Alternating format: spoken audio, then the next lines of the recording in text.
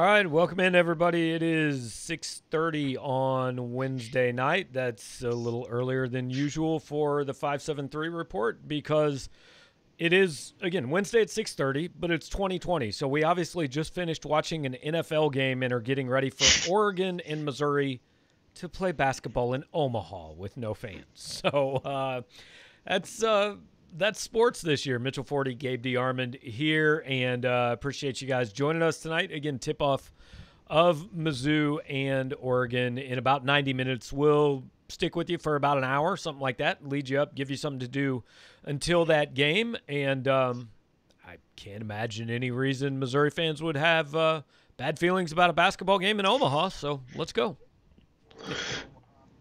Yeah, no, it's not the best memories for Missouri in that arena, unless you swam at Olympic trials. I've watched some Olympic trials there. It's a really nice arena.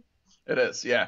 It's wild. This game was put on the schedule all of about 50 hours ago or something like that, a little more. So yeah, 2 days ago. It's crazy, and Missouri just added another game today. So yeah, I was gonna say in 2020, adding Prairie View A&M RPI 312 to the schedule qualifies as breaking news. So Missouri did that. That gives them 26 games, I think. Yeah, I believe so. That's back to because they rescheduled Oregon, added one, so that makes up for the two they didn't get in Connecticut, and that puts them at 26. Okay, so appreciate all you guys being here. Comments starting to come in, and questions, whatever you guys got. We will be here for a while. I guess we'll start with basketball. Bob Douglas is here. He's Mitch's biggest fan. My dad is here to defend my honor, so the YouTube show is well underway. But we'll start with basketball because that's where we're at. So, I mean, I was looking at the SEC schedule, and we are – I don't really know how to describe how far we are into this season, really. Hey, I just made us disappear because I hit the wrong button. I'm going to figure out how to get a background back behind us in a minute.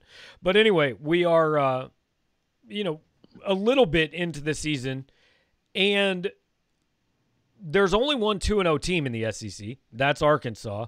There is a couple more, including Missouri, trying to get there tonight. Ole Miss is going to start in like a week. Tennessee's going to start in like 8 days. So, look, nobody knows what to – I mean, everybody kind of thinks this league is going to be good, but we don't know that at this point for sure. No, absolutely. It's we do this prediction thing every week where it'll go up right on the site tomorrow morning, and we were predicting the top three finishers in the league, and I was like, I have no idea. I mean, I guess I have to conclude Kentucky, even though they've lost more games than anyone else in the league. I actually think Mississippi State's lost two. Kentucky's actually not going to win a game all year. They're going right. I haven't seen anyone else, so you're still basing everything off of just talent levels. Like I think Tennessee should be good. Have they played a game yet? I'm not sure. No, Tennessee is 0-0. They start on the 10th. Right, that's what I thought. Yeah, that's what I thought. And then Florida just played its first game. Ole Miss hasn't played. I mean, you're talking about probably three of the 5 or 6 best from a preseason expectations point in the league right there. So yeah, I mean, and you never know, how this offseason affects different teams differently, and who's been missing who in practices leading up to the games. So it's kind of like it's kind of like football, like the start of football, except that these games don't actually mean that much. So it's just right. We'll play whoever one day, and if we care, maybe we'll win. Yeah, Alex, hopefully you won't cry after this Missouri basketball game in Omaha, but this game actually, so Missouri was going to go to Connecticut to play, I guess, tonight and tomorrow. Yes. And Oregon was going to be there, and Boston College was going to be there, and those were going to be the games. And we actually had a story written for like a month saying this was going to happen, and then it just never happened and never happened and never happened. Oregon backed out of the event. Basically, Missouri didn't go to Connecticut because they didn't want to travel and go through everything with COVID to play like Boston College and Army. Which is who I think maybe it's Florida that's going there. I don't know. I think that's right because Florida's playing Army tonight. Florida basically replaced Missouri. So they didn't want to travel across the country to play games that really aren't going to help them that much. This is a game actually that it's it seems weird to talk about because it seems weird even that basketball is happening right now to me. But eventually, this is a game, win or lose, that helps Missouri's tournament resume. And win, it becomes a really big deal. Yeah, absolutely. And I think it's really kind of beneficial timing for Missouri too, because I think Oregon's a team that could very well end up, a top 25 at a minimum, but maybe even top 15 team this season. But Missouri gets them, when their first game of the season, and they're bringing in 8 newcomers. They have 8 guys who have yet to play a game for Oregon, 5 transfers and 3 freshmen. So you would expect maybe there's going to be a little bit of some growing pains, some hiccups there. So yeah, I mean, like and this is a good measuring stick for us, but also it's a good game to put on a resume. Now, I also don't know how much resumes matter this year, because the selection committee has basically said, like, yeah, we're just going to use the old eye test. But yeah, you would think this kind of thing this early in the season couldn't hurt. Right. And it at least gives people an idea where this team is. And for all the talk of experience and how much they bring back and all that, look, I understand this offseason was weird, but if you're going to go beat a ranked team, this is probably kind of a time to do it. Early in the season when all your guys have played together, nobody's there. The other team had to come a lot further than you did. And I'm not saying it's a failure if Missouri loses this game or anything, but if you kind of want a chance to tell your fans, hey, we are where we have a chance to be what you think we are, this is the time to go do it. Yeah, I 100% agree. I actually picked Missouri to win just kind of for that reason. I mean, Oregon's, hasn't played yet, and yeah, you don't have to worry about, fans or anything like that. And yeah, I think this is a great opportunity to build some momentum. So, I mean, this team the past couple of years has had very little momentum early in seasons. I mean, it's beaten Illinois a couple times, but both seasons I think it had lost to someone by then, and then it started conference playoff really slowly both times. So it would be kind of interesting to see what this team can do if it gets off to a good start. Well, it was almost exactly a year ago because we were texting about it, and I didn't look up the team, but like Missouri lost a dreadful home game last year. It was somebody that I knew had a team, but that was about I think it was Charleston Southern. Charleston Southern, that's it. It was like 63-59 or something. And Missouri actually had to make a run to get that close at the end. So, yeah, you don't want any of that this year. And if you can go beat Oregon, this would be the biggest probably non-Illinois, non-conference win Missouri's had in about 3 years. Mitchell says, not this Mitchell, the other Mitchell, Mitchell Bennett says, Cassius Robertson put the most stock in Cuonzo's Missouri career, best player on the best team. I mean, look, the truth is the guy that probably did the most for Cuonzo's Missouri career played like 2 games.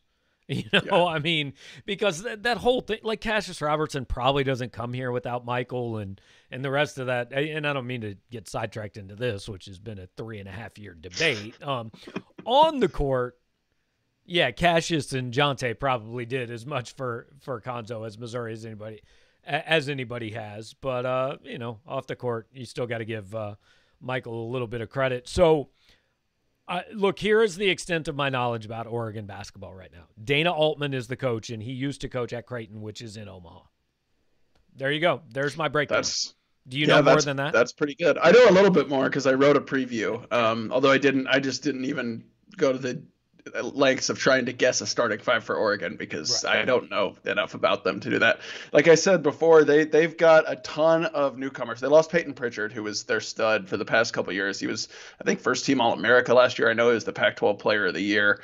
And they've only got, I think, 2 guys back that played more than 20 minutes last year, and only 3 who played more than 15 minutes last year. So they're bringing in a bunch of transfers. They got that kid from Duquesne, whose name escapes me. Who Missouri was something. Eric Williams. That's it. Missouri was recruiting him pretty hard in the transfer market. He's immediately eligible. And then I know they have Nafali Dante, the kid from Mocan Elite. He played at Sunrise Prep over there in Kansas. Played alongside a couple of Mizzou guys with Mocan. So that's about all I know. I know Oregon has been a very good shooting team and a good offense the past few years, or at least an efficient offense. They don't play at a very high pace. But again, I don't know how much of that carries over to this season with so much personnel change. Yeah, I remember way back, and God knows which coaching search this was, because there have been a lot of basketball ones. But at one point, Dana Altman's name, when he was still at Creighton, came up for the Missouri job. And like the overriding reaction, including mine, was, that's not really going to do much for anybody. I mean, turns out Dana Altman's turned himself into a pretty good coach. So, look, any comments, questions you guys have about the basketball game, score predictions, whatever, put them up. We'll put them on the screen. I saw Georgia's playing tonight, A&M's playing tonight, but I don't know. Every year, it's usually about bragging rights when I start to kind of get into college basketball, and I guess it'll probably be about the same this year, but usually right about now is the time we've covered our last football game. At least we've got like a 3-week break. So you start to go, okay, basketball, they're playing bad games, but at least they're games. And, hey, Michigan State, Duke, and Kentucky, Kansas are on the TV. Maybe I'll turn that on. We've got 3 weeks left in the football season. I mean, this time of year never feels like college basketball season, but now this time of year really doesn't feel like college basketball season. Yeah, I was going to say the same thing when you brought up bragging rights. This year it's on a football Saturday, and there's still another regular season game afterwards. So I don't know that that'll even mark the start of it feeling like basketball season. It's been kind of crazy, actually. I've been a little bit bummed. Like, there's been basketball on TV all day, and I've been wanting to watch, but there's been just so much going on from a football season standpoint. Like what we do during the football season, you're on Zooms and writing stories all day, Tuesdays and Wednesdays. So I haven't gotten to watch as much as I would like. It's been hard to kind of accept that, like, this is happening and everyone's playing basketball, just because the football season got pushed back and that takes up so much of our focus. Yeah, and Davin actually brings up Dana Altman at one point did take the Arkansas job, and I think may have even Woo Pig Suied at one point. He called the Hogs, and then like the next day was like, I changed my mind. I don't want to do that. So he could be on the he could be on the, I don't know if you call it the rivals sideline this year, if things had all worked out the same. But speaking of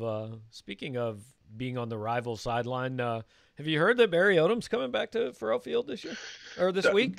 That's the rumor. Yeah. Yeah. I think we've covered that a few times in the press conferences. Right. So and I actually give Eli Drinkwitz a lot of credit, because first of all, he knew the questions were coming and he kind of headed them off a little bit and said, it's a player's game, but like he answered all the questions. It gave good answers and actually said he brought it up with the team, which is most coaches in that situation are just going, I'm not playing Barry Odom. It's a coach's game or it's a player's game. I don't worry about that, But I was impressed. He and Ryan Walters both actually semi-addressed it in press conferences, and that was kind of nice. Yeah, Drinkwitz actually he's done that a lot this season. He went out of his way before the Kentucky game to bring up the fact that Mizzou had lost 5 straight to Kentucky. Oh, we've got Frozen Mitchell. Let's see if it comes back. Am I back? You're back now. Yeah. Hello? Yeah. Okay, I'm back. Sorry about that. Just saying that, I don't know where I cut off exactly, but Drinkwitz has not shied away this season from, embracing stuff like that. He before the Kentucky game, he brought up the losing streak to Kentucky. Before the Vanderbilt game, he used headlines from the loss last year, obviously before he arrived, to motivate the team for last week's game. So he's been relatively willing to acknowledge, like, we're aware of some of the storylines you all talk about, but he also, like you said that there's a lot of other storylines in this game, which there are a lot of crossover between Missouri and Arkansas from a personnel and coaching standpoint, and said at the end of the day, it's going to be, once the ball kicks off, it's just players against Arkansas players. Okay, so Case brings up a kind of a point of view that I think is probably pretty prevalent among Missouri fans. Everyone needs to calm down asking about Barry nonstop. I get it's a storyline, but as a fan, I don't really care. He's only the defensive coordinator, not the head coach. And look, I do understand that point of view, but the truth is, like, it is kind of what makes this game unique. I mean, the guy that recruited almost every one of these players to Missouri and was their head coach is now calling the defense on the other side of the field for what is purported to be Missouri's rival. I mean, that's what makes this unique. And I mean, if all you want is, hey, how's the Arkansas offense match up with the Missouri defense and vice versa? Like, monkeys can write that. I mean, there's honestly, I mean, the whole idea of being in this business is you look for something a little bit different. And now, look, everybody's writing this. I think people are going to take different angles on it, especially since we can't talk to Barry Odom this week. But like, I know you're writing for later in the week, kind of how Odom influenced Ryan Walters, and now Ryan Walters not exactly going up against him, but kind of, counterparts. Yeah. Yeah. I mean, like I like you said, I understand that it's been brought up a lot, but it's kind of unique in that, it's 1 year removed. Like if this was, a few years down the road, like this isn't going to be an every year thing. But like you said, he recruited basically every single Missouri player to this roster. So yeah, I mean, it's a significant deal, and obviously, yeah, has relationships with all the the majority of the coaches and stuff like that. So I don't know, yeah, it's it's one of the things that makes these things interesting. And like actually, I think it's really cool that this rivalry kind of has a little bit of juice again now that Odom's there. Like, I mean, the last 2 years it could not have been less of an inspiring game. And Missouri, Arkansas in basketball, when that got interesting? When Mike Anderson went there. I mean, that I think I will go to my grave saying the best moment in Mizzou Arena history is when I thought Mike Anderson and Frank Haith were going to fight. You were probably in school. I don't know if you were at that game, but oh man, I don't think I was. I think I know it's like the 2014 year, 13 or 14 in there somewhere. Yeah, but Phil I think Press, yeah. Okay. No, I wasn't in school yet. That was the year before I got there. Okay. Phil Pressey makes a three at the top of the key, and Missouri's out to a really good start. Phil drains a three, and Arkansas calls timeout. And as Phil is going toward the bench, Mike said something to Phil. And it certainly wasn't derogatory. Their families, if you ever watched a Missouri basketball broadcast, you knew that Mike Anderson played with Paul Pressey in college, and Paul Pressey was the original point forward. So they had a relationship going back a long way, and he said something, and Frank was angry, kind of like the Dan Mullen thing, at Florida, like, don't talk to my players. And Frank said something, and man, Frank was charging, and if somebody hadn't grabbed Frank, I really think there might have been a fight at midcourt. And it's like 8 years later, and I'm really still kind of upset that there wasn't. It was, and you would have sprinted down from the press seating and chanted fight. I would have been like holding my phone up, getting the bouncy video running down the stairs. 100%. It would have been the greatest thing that's ever happened. And then after the game, of course, both of them were like, I don't know what you're talking about. Just heated competition, It was great. But anyway, so yeah, I mean, stuff like that is what makes it interesting. It makes it a little bit of a rivalry. And hey, we've got a couple questions. And while we're on the subject of beating a dead horse to a bloody pulp on the ground, things that are, stories just continually brought up, David wants some thoughts on Sarah Fuller. Mitch, you got any thoughts? Yeah, I mean, I thought it was a cool thing to witness being there, hear the ovation. I understand some people feel as though they've been overexposed to coverage about it. It's been beaten to death, like you said, and I don't understand why there still are raging arguments 4 days later. That about sums up my thoughts. Stop giving this attention, say all the people who continue to give it attention. But I did another podcast and kind of gave my thought. I mean, yes, it was a PR stunt. Like, we can admit that, right? Now, good for her. She showed up. She did the job she was asked to do, and I don't hold that against her at all. I don't care how far she kicked the ball or any of that stuff. But there was definitely a marketing part to it as well. It's not worth being angry about to me. It has nothing to do with the fact that she's a female or anything else. I think more of the frustration is just the hour and 40 minutes they spent on the broadcast and the nonstop, SEC network updates and all that. But as Missouri fans, let me tell you, had Sarah Fuller not played in that game would have been mentioned on 0 national broadcasts. Like, you would have gotten 12 seconds at the end of SEC Tonight or whatever they call their show. Oh, yeah, Larry Roundtree had 160 yards and they beat Vanderbilt. So, you know what? Yeah. She brought attention to the game. So that's good for you guys. All right. So Jonah's asking about Drinkwitz's comments about recruiting already committed guys. I mean, somebody asked me this in the mailbag, and the East St. Louis guys have to be a consideration here. The receivers, Keontae Lewis and Dominic Lovett. What about, because he specifically said guys who maybe are committed somewhere where the season hasn't gone like they thought it might.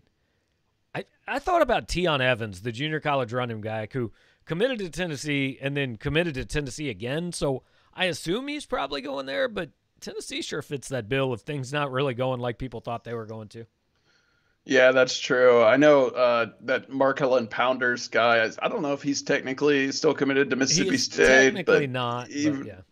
okay, well, even if he's not, like maybe there's someone there because Marcus Johnson did used to coach there, so maybe he has relationships with someone, and certainly that season hasn't gone as people would expect. But I mean, like honestly, it's been too hard to keep up with recruiting lately for us. I mean, that's kind of what we have Sean for because this season has been so crazy with just trying to figure out who Missouri's playing next and on what date. And now basketball's starting. And yeah, that is, I mean, look, we do pay attention to recruiting because that's what Rivals does.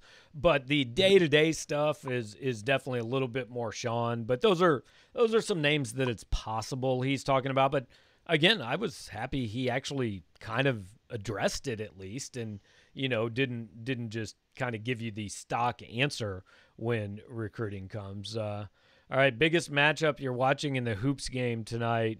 I think Keegan hits it. I mean, it's got to be Tillman and Dante, not only because that might be the only player we know for Oregon, but also because that's the most important Missouri player still, right?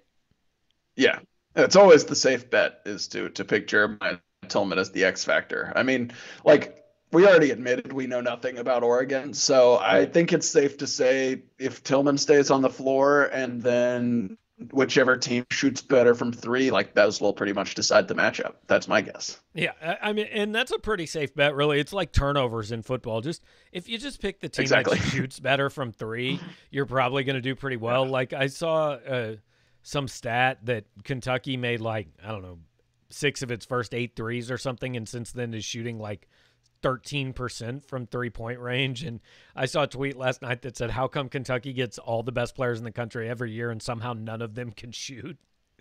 It's a thing.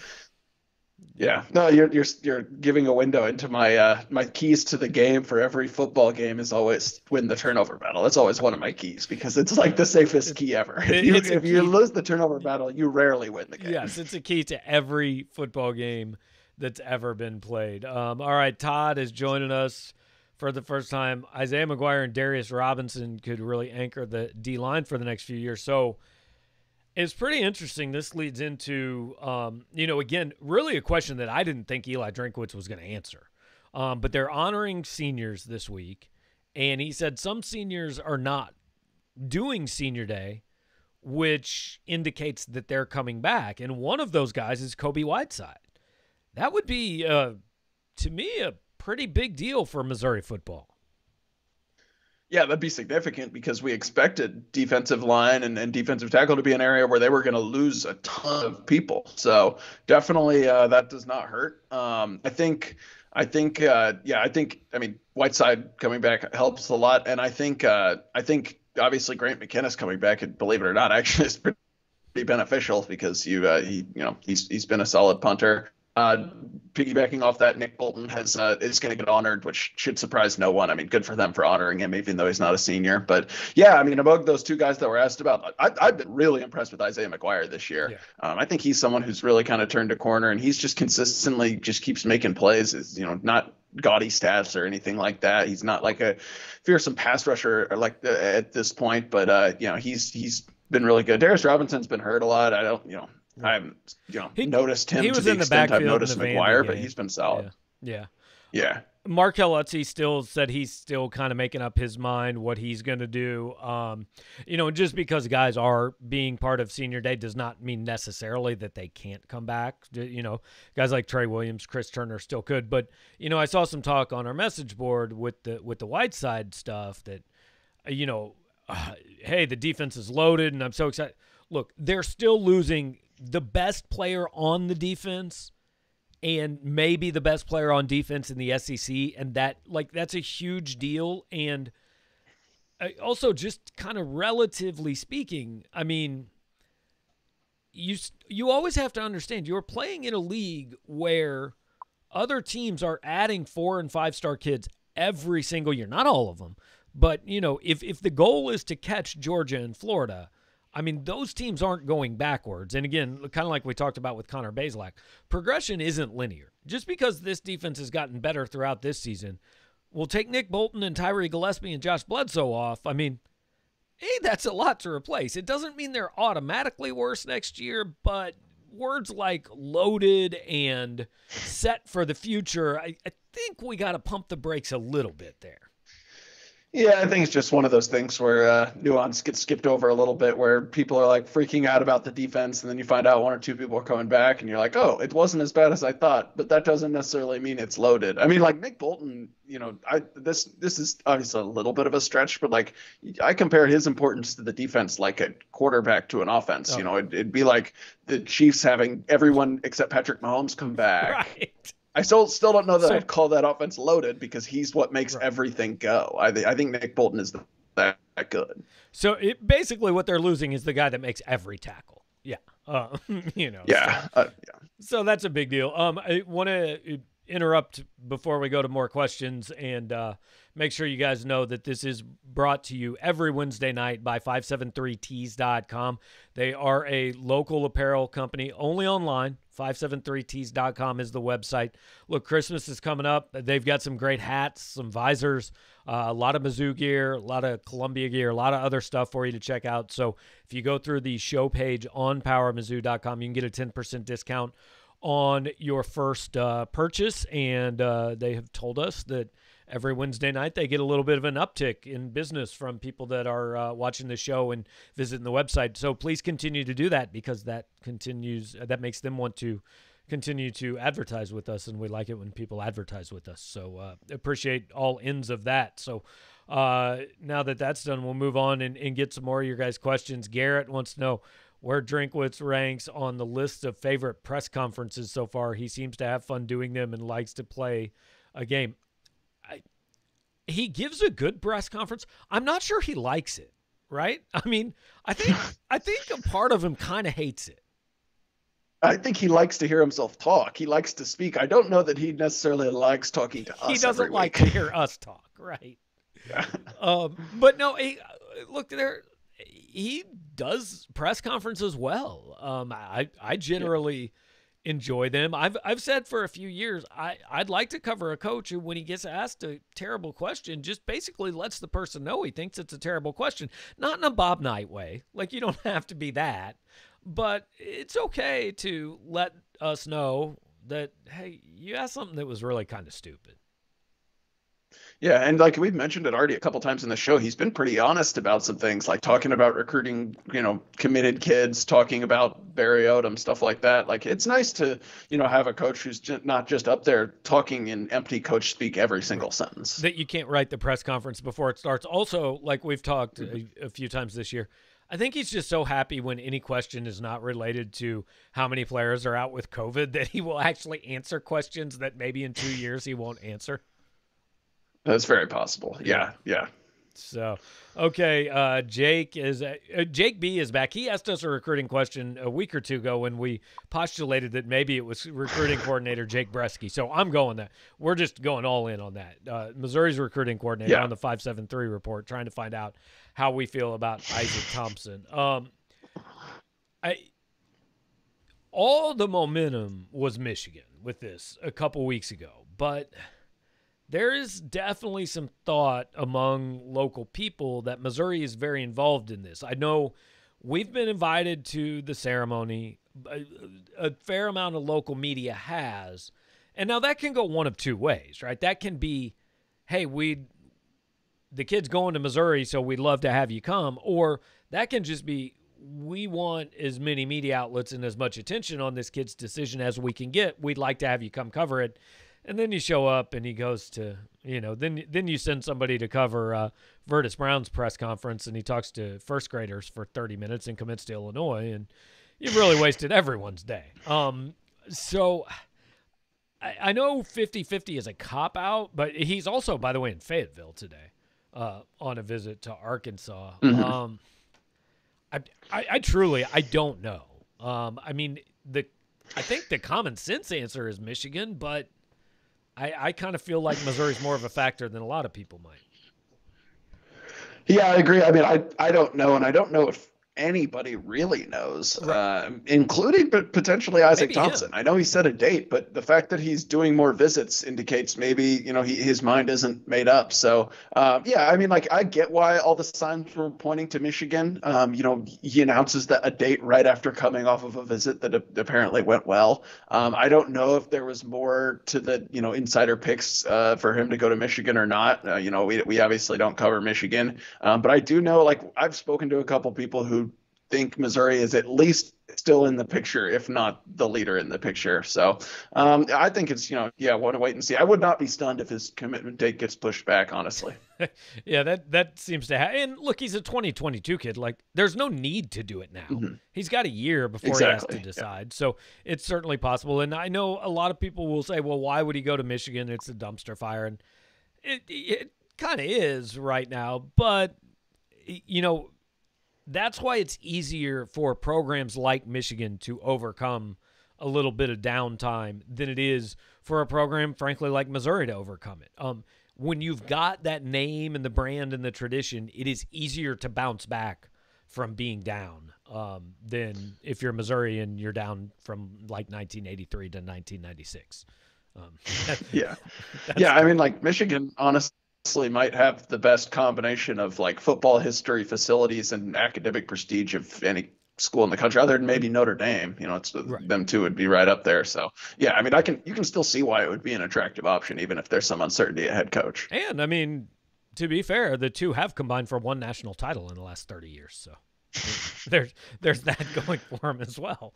All right, Patrick, are you surprised to see Chisholm and Hazelton getting honored and not presumably coming back next season?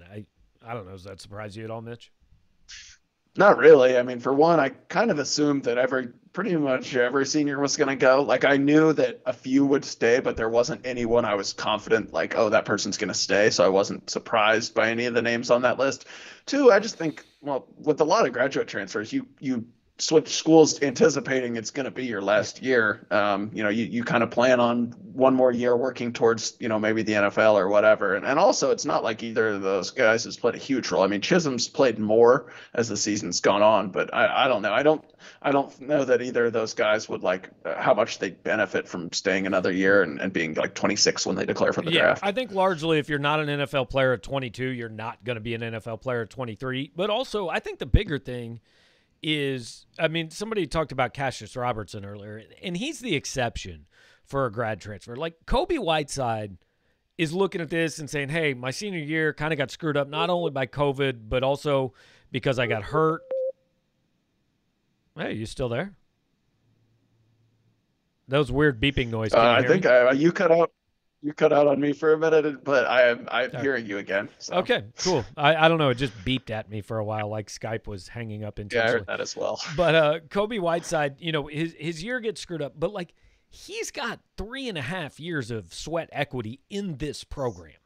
Damon Hazelton and Kiki Chisholm don't. I mean, and that doesn't make them any less invested in this year or any of that, but there's no connection there with all these other guys that, hey, well, we've gone through all this. Let's come back and see it through one more year. I mean, they've been here, I don't know, 5 months maybe? Something like that? Yeah, just about, yeah. Since like July, yeah. If that long. So, all right.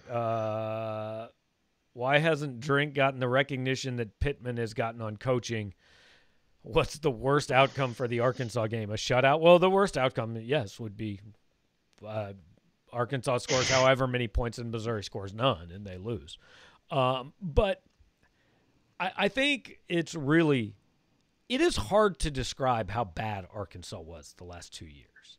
I mean, that 2018 Arkansas team, I'm not sure they would have beaten last weekend's Vanderbilt team. That's how bad. They might be the worst SEC team I've ever seen. They weren't very much better last year.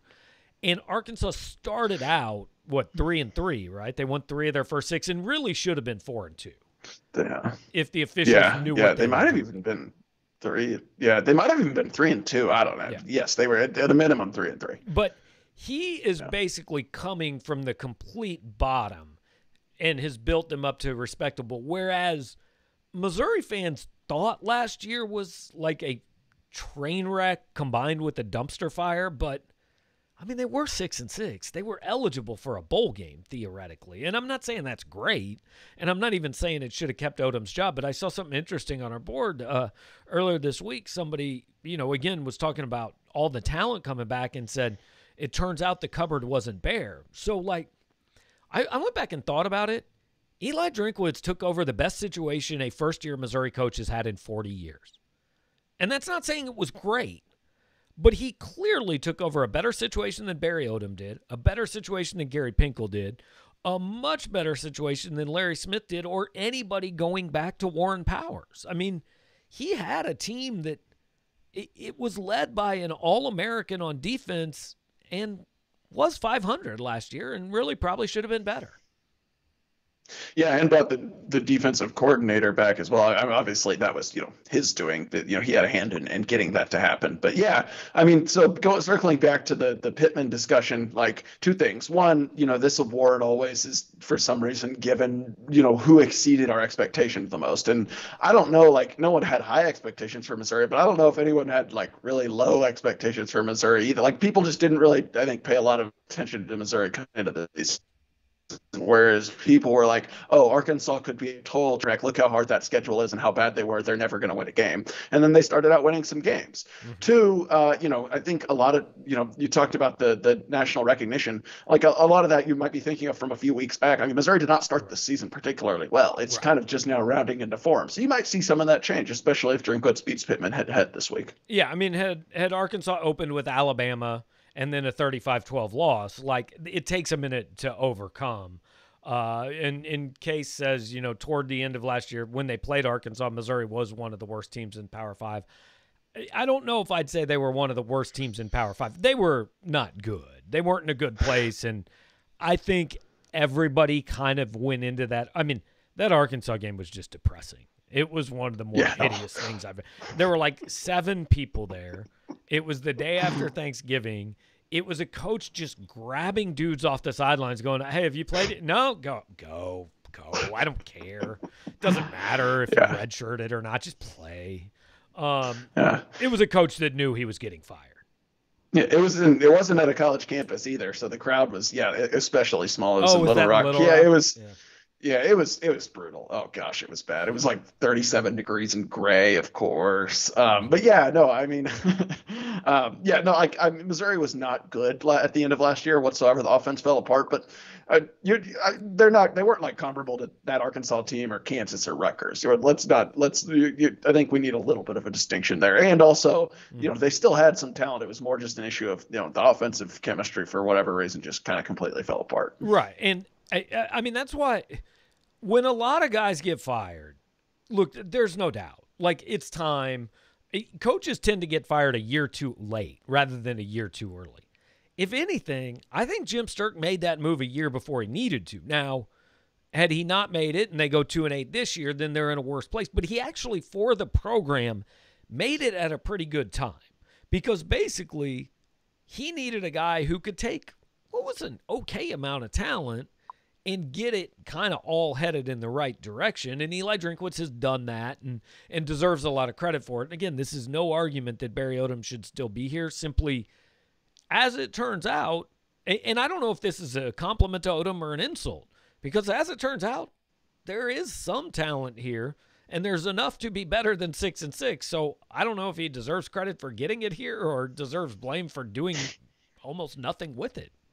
Probably both, I guess. Yeah, it's one of those things. It's one of those things like, we read all the time, like, oh, Odom was the worst recruiter and the worst in-game coach ever. It's like, well, that's impossible, or else they would have never won a game. But that's also not that gets misconstrued as an argument for like defending him. Like, we're not saying he should still be the coach, but either he was decent at getting people here, or he was, better overachieved in game. And it's looking like he actually put together a decently talented roster.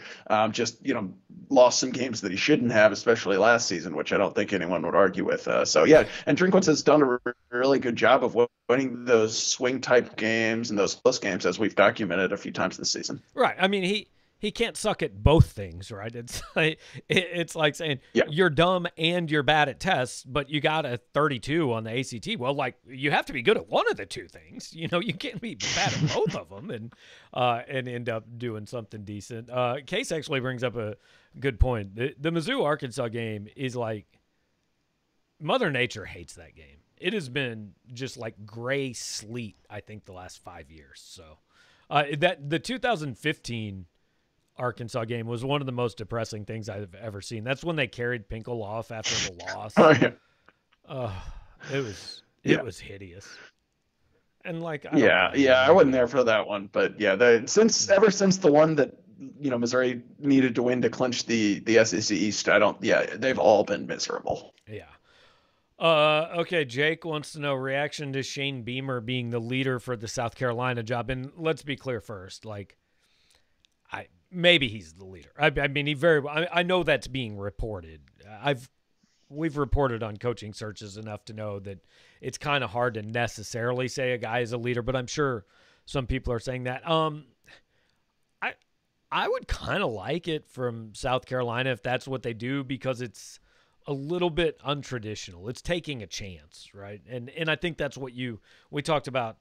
I don't know, one of these weeks, they all kind of run together. But like when you're Missouri, when you're South Carolina, when you're Vanderbilt, that's the kind of thing you have to do. You have to take a chance, because you're not just going to go hire the guy who's already done it successfully at this level.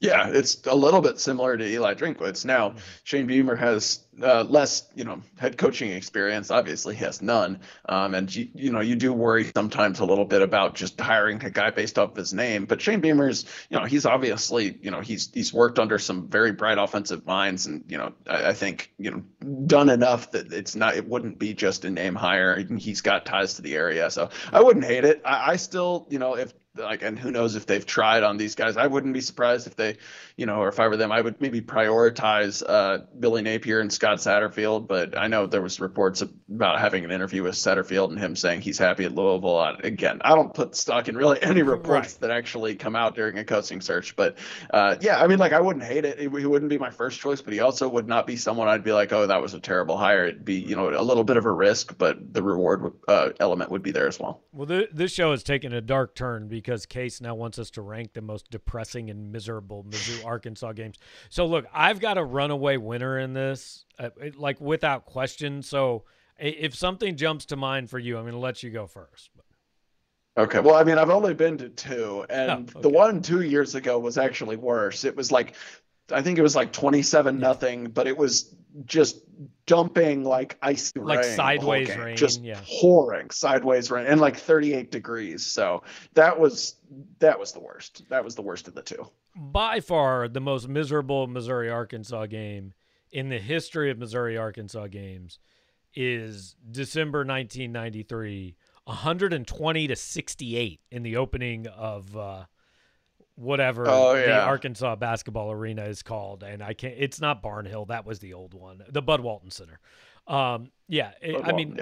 Arkansas, first of all, I loved watching those Arkansas teams. They were phenomenal to watch in the Lee Mayberry, Todd Day, Oliver Miller days and all that. But I mean, that was the least competitive basketball game I've ever seen until Kim Anderson coached in Rupp Arena. It was horrendous. The 52-point game. And then that was the year that 2 weeks later, Missouri goes and wins bragging rights in triple OT. Shout out to Kejuan Garris. And then didn't lose again for 3 months till they ran into Arizona. But I remember watching that game. I believe I was a senior in high school. I did not watch that whole game. It was rather depressing. I'm assuming you did not watch that game, Mitchell. No, I was negative 2 years old, so. Yeah, maybe your parents watched that game. Brutal. Okay. I know signing day isn't here yet, but no decommits from Mizzou. Is it a coincidence, or does it show the relationships the staff has built? Yeah, I mean, I guess let's get there, right? Signing day is 2 weeks, I guess, from today. Hey, maybe we'll do a show on signing day. That'd be a thing. Right? Yeah, we probably will. Yeah.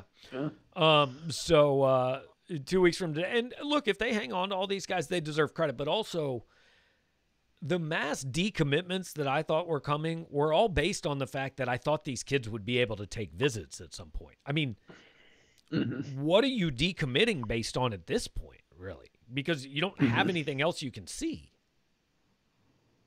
Yeah, I was going to say the exact same thing. Like, I know, there was these predictions of like a mass wave of decommits, but that was assuming, like, exactly like you said, that visits were going to be allowed.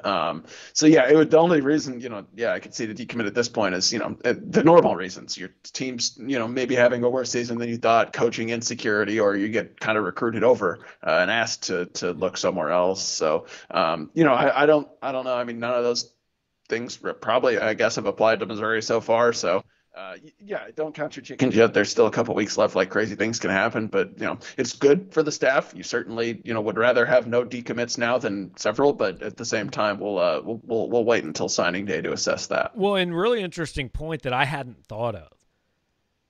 These schools are still going to be playing games after signing day. So, like, there are going to be coaches who are coaching a game where their athletic director knows when this thing's over, I'm firing him. And he just signed to 3 days ago. Like, I still maintain that signing day shouldn't exist in December this year. They should push this thing off. Yeah, I mean, that's just malpractice by the NCAA. You know it's going to happen. Yes, 100%. Yeah, no, I mean, like I'm saying, that's absurd. I mean, and this is not news to anyone that, the NCAA is not looking out for the recruits here. But like, yeah, it's insane that you could allow, people to sign with the school that could then immediately fire its coach 4 days later. And then, yes, that will absolutely happen. Hopefully those people get out of their NLIs. Yeah, so there's also a scenario, and like just because Billy Napier is going to be a hot name, I'm not saying he's going to do this, but where Louisiana signs its class on December 19th or 16th, Billy Napier wins the Sun Belt title on December 19th, and then December 21st, he's at a press conference in Columbia, South Carolina, taking a new job. Like, and yes, all those kids will be let out of their letters of intent, but that doesn't matter because they all have to start completely over and find a place to play when most schools in the country have already signed 80% of their classes. So just letting them out of the letter doesn't fix the problem that they're creating here. Yeah, no, you're 100% right. Yeah, and on top of the fact that all these decisions are being made after people haven't seen these schools in person, It's a joke. Right. All right. So Garrett wants to know which fan base is worse, Tennessee or Arkansas. The answer clearly is Nebraska, right? I mean, I haven't really experienced the Nebraska fans like you have. I mean, for me, I would cast the vote for Tennessee. Hopefully no Tennessee fans are watching. If so, I apologize. I'm not talking about you, but I mean, like, I feel like they have been more vocal on Twitter. I've seen more from them on Twitter. Yeah, Twitter has given Tennessee fans a microphone, and they have screamed into it loudly and clearly for the last 8 years. I don't know. Arkansas fans they've never been that mean to me. Yeah, they haven't really bothered me. Maybe, I mean, their teams haven't been particularly great. It's kind of hard to be irritating when you're 0-24 in 3 years, isn't it? Exactly. Yeah. Like, nobody hated Missouri fans in 1991. They got to dislike you a little bit, or Chiefs fans, like, nobody hated me because I was a Chiefs fan growing up. Now, a lot of people probably hate Chiefs fans now, but nobody hates fans of bad teams. Yeah, exactly. Yeah, except Nebraska. I can't say I've heard much from Arkansas fans. Yeah, but Nebraska's a bad team. We still hate them. I do anyway. So, it is a widely shared feeling, I think. So, tip-off in about 40 minutes of Mizzou and Oregon. And then I guess then they're in Wichita on Sunday. I've kind of forgotten about that game because I kind of forgot Wichita State existed because they just will that be their first game back? It will, yeah. So these next two games for Mizzou are both the first game for their opponent, and both just a ton of turnover. I mentioned Oregon. Wichita, much more significant, just fired their longtime head coach. So, there's some real unknowns on the schedule. They did not fire him. They gave him $7.75 million, and he resigned. Right, of course. Yeah. And then they play Liberty early next week. I know that. So this is actually, and Liberty is not a terrible team. I mean, they were an NCAA tournament. So they've actually got 3 games coming up that, I mean, I think Liberty is probably a better team than Wichita is this year, but Liberty obviously doesn't have the name that Wichita has. But, I mean, 3-0 would be phenomenal for Missouri. I don't think they'll go 0-3, but 0-3 is not out of the question. It'd be you'd have a lot of people concerned, and probably rightly so, if they went 0-3. I mean, especially considering, we're all this talk about having an experienced team and then playing a bunch of teams who are in total turmoil, at least, Wichita and Oregon to a lesser extent. So that would be less than ideal, but it's not out of the question. Right. Yeah. That's all I'm saying is it's not impossible. I mean, there's actually a pretty big 8 days coming up here for Cuonzo Martin's team. Like, if you are an NCAA tournament team, you have to do what in these next 3? Do you have to go? I guess you don't have to go 2-1, but I feel like you should go 2-1. Yeah, you don't have to. I mean, I don't know. Again, I just don't know what an NCAA tournament team looks like this season. And there are enough, I think enough quality opportunities left on the schedule that, a loss to Oregon doesn't hurt you. And then a loss to a team like, Wichita State or Liberty, there's enough opportunities to make it up. But then you get nervous, of course, because you're like, well, if a team that's losing to Liberty, can that team beat an Illinois or who I forget, a TCU or a Tennessee or something like. Well, apparently Wichita State is currently losing to Oral Roberts, so perhaps Wichita State is not great. Yeah, they should probably not lose that game. Yeah, who knows? I don't know. College basketball is weird. That's probably a game I would recommend winning. Apparently, Rock M Nation is very upset about Mizzou playing Liberty. I would take that to Rock M Nation's weekly TV show and talk to them about it. Matthew Smith, I understand that Arkansas. Okay, Matthew, we do want to get your question on. We did talk about this, but we'll get back to it just kind of briefly. Understand that Arkansas is much improved, but they're still 3-5. Why are they being given such respect right now? Well, because they have improved their win total by infinity from the last 3 years in the SEC, from 0 to 3. But I do think that's died down a little bit. I mean, I don't hear a ton of people, I guess, honking Arkansas's horn the last couple of weeks after a loss to LSU, which is not great. Right. I think the main place you'd hear that is just from the Missouri coaches who do that every week. Eli Drinkwitz last week said Vanderbilt was a really good team, even though their record's not quite where they want it to be at 0-8 or 0-7 or whatever. Only 0-7 at that time. Maybe they did want it to be 0-8. They actually kind of looked like they wanted it to be an 0-8 for part of Saturday. Yeah. Yeah. So. Hey, I forgot to roll all the SEC games. We'll do that. Those are going across the bottom of the screen. We'll talk about those in a minute. Let's see. Okay, Missouri plus 4.5 against Oregon. Which way are you leaning? Look, I don't bet. There's zero chance I would ever bet on a college basketball game because, I mean, Missouri could play great, and be like you could be down 2 and spend the last 48 seconds trying to foul and lose by 9. There's zero chance I would ever bet on that. Yeah, and also, this game, especially, Oregon's got completely new players, hasn't played a game yet. We don't know what they look like, and don't know what kind of offseason they've had. And this game got put on the schedule 2 days ago. Yeah. So, it's not like there's been a lot of opportunities for each team to scout each other. I mean, I picked Missouri. I mentioned that earlier. So I guess, but there was very little confidence in that. It was just I have to pick one of these two teams. There is zero penalty for you being wrong. Nobody keeps track of it. Exactly. Right? Yes. Maybe I'll start putting money on it. Maybe I'll keep track of your predictions, and every time you're wrong, I'll take $5 out of your check. I would stop predicting. I'm terrible at predictions. I think I would have missed every single Missouri football game against the spread this year until this past one. Is that right? Wow. I don't know. At least it was that way through Florida. I don't remember what the spread was for South Carolina. I picked my score prediction had them covering against Vandy, which they obviously did. And I hate to be that guy too, but Missouri looked good, but they made a whole bunch of 3-pointers, thanks largely to Mark Smith against it. Let's not overreact to 91-64 to Oral Roberts. I mean, let's see what happens.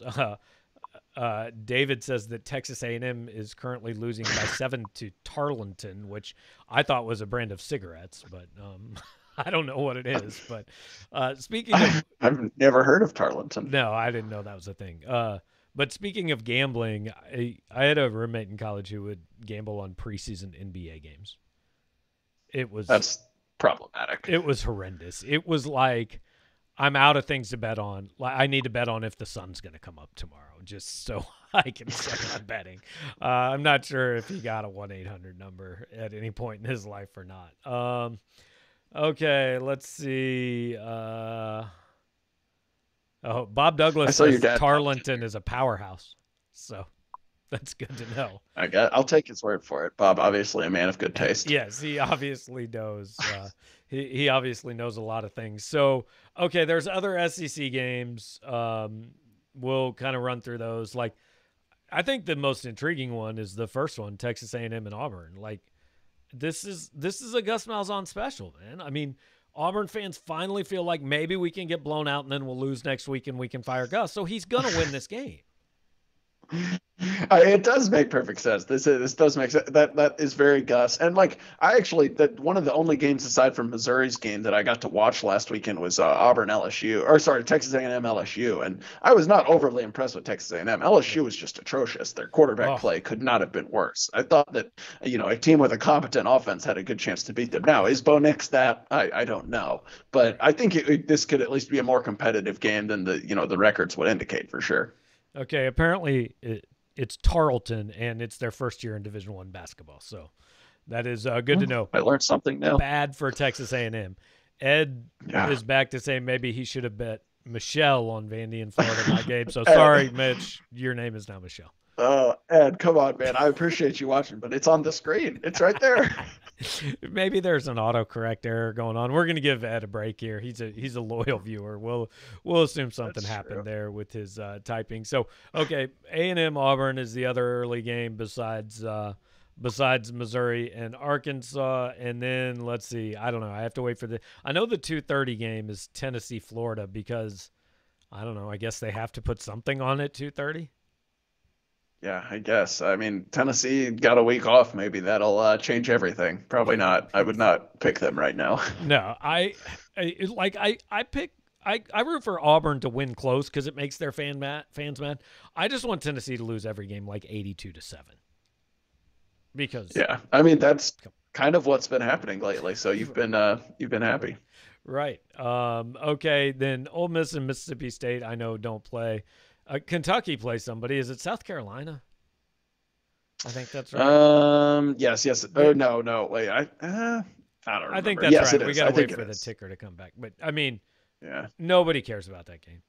South Carolina definitely doesn't care. They only want to know who their next coach is.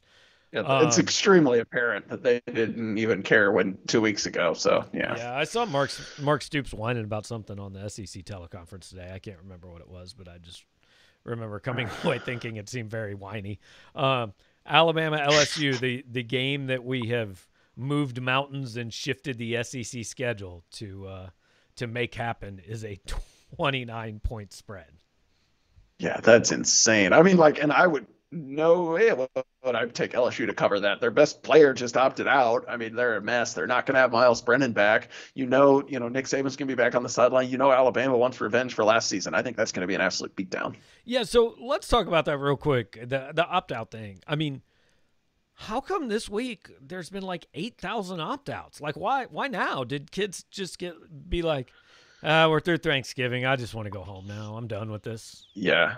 I mean, my guess is they just felt like there was nothing left to play for this season, really. But yeah, I don't know. It's hard to say without being in their shoes. But yeah, Arkansas running back Rakeem Boyd opted out this week. Terrence Marshall. There's been several others. I don't know. Florida I guess State, just Texas, Yeah. I feel like the team is not, to the point where there's much of anything to play for, and don't want to damage your NFL draft stock playing against bad teams in the cold and/or in like the Birmingham Bowl. So. Yeah, I feel like this is a good one to end it on. The tip-off is in about 30 minutes. Ragnar wants to know, does Rivals have any professional standards that publishers must adhere to? I mean, I've got gym shorts on with this, doing a TV show in my office, so I feel like that's a pretty obvious not really. You know, No, if there's standards, no one's told me. right? So And frankly, I would prefer that no one does tell me. If you have standards I must adhere to, please send them somewhere else. So yeah, appreciate you guys joining us again. Basketball in half an hour. Here's what you're gonna get by tuning into this show rather than following me on Twitter or the message board. The game is on Fox Sports 1. That is our favor to you for tuning in and sitting through our nonsense for an hour and 2 minutes. We're going to tell you what channel the game is on. So it's on FS1, so you can watch it if you choose to. We will be on a Zoom call afterwards, and then we will have things at Power Mizzou afterwards, I guess. Seems like there will be content. It seems like we should be done working. I don't like this night game business. Yeah, well, our lives are hard. People don't realize. Right. Can we get 11 a.m. basketball games too? Is that a thing that can happen? It should. I would love that especially on a weekday. Yeah. So, but again, thanks for tuning in. Check out 573tees.com. Go to their website. It's December 2nd. I imagine they can get you Christmas presents within 23 days, but hurry up and order. They're probably going to be busy. I've heard the Postal Service is delayed these days. Weird things are happening in the world. So get your shopping done at 573tees.com. Go through the show page at Power Mizzou. You can get 10% off. Thanks for watching. Hit the like button, subscribe to the channel, do all those things that all the people that are good at YouTube tell you to do. So thanks for that, and we'll have plenty coming from our couches while Missouri is in Omaha. We'll talk to you later, Mitch.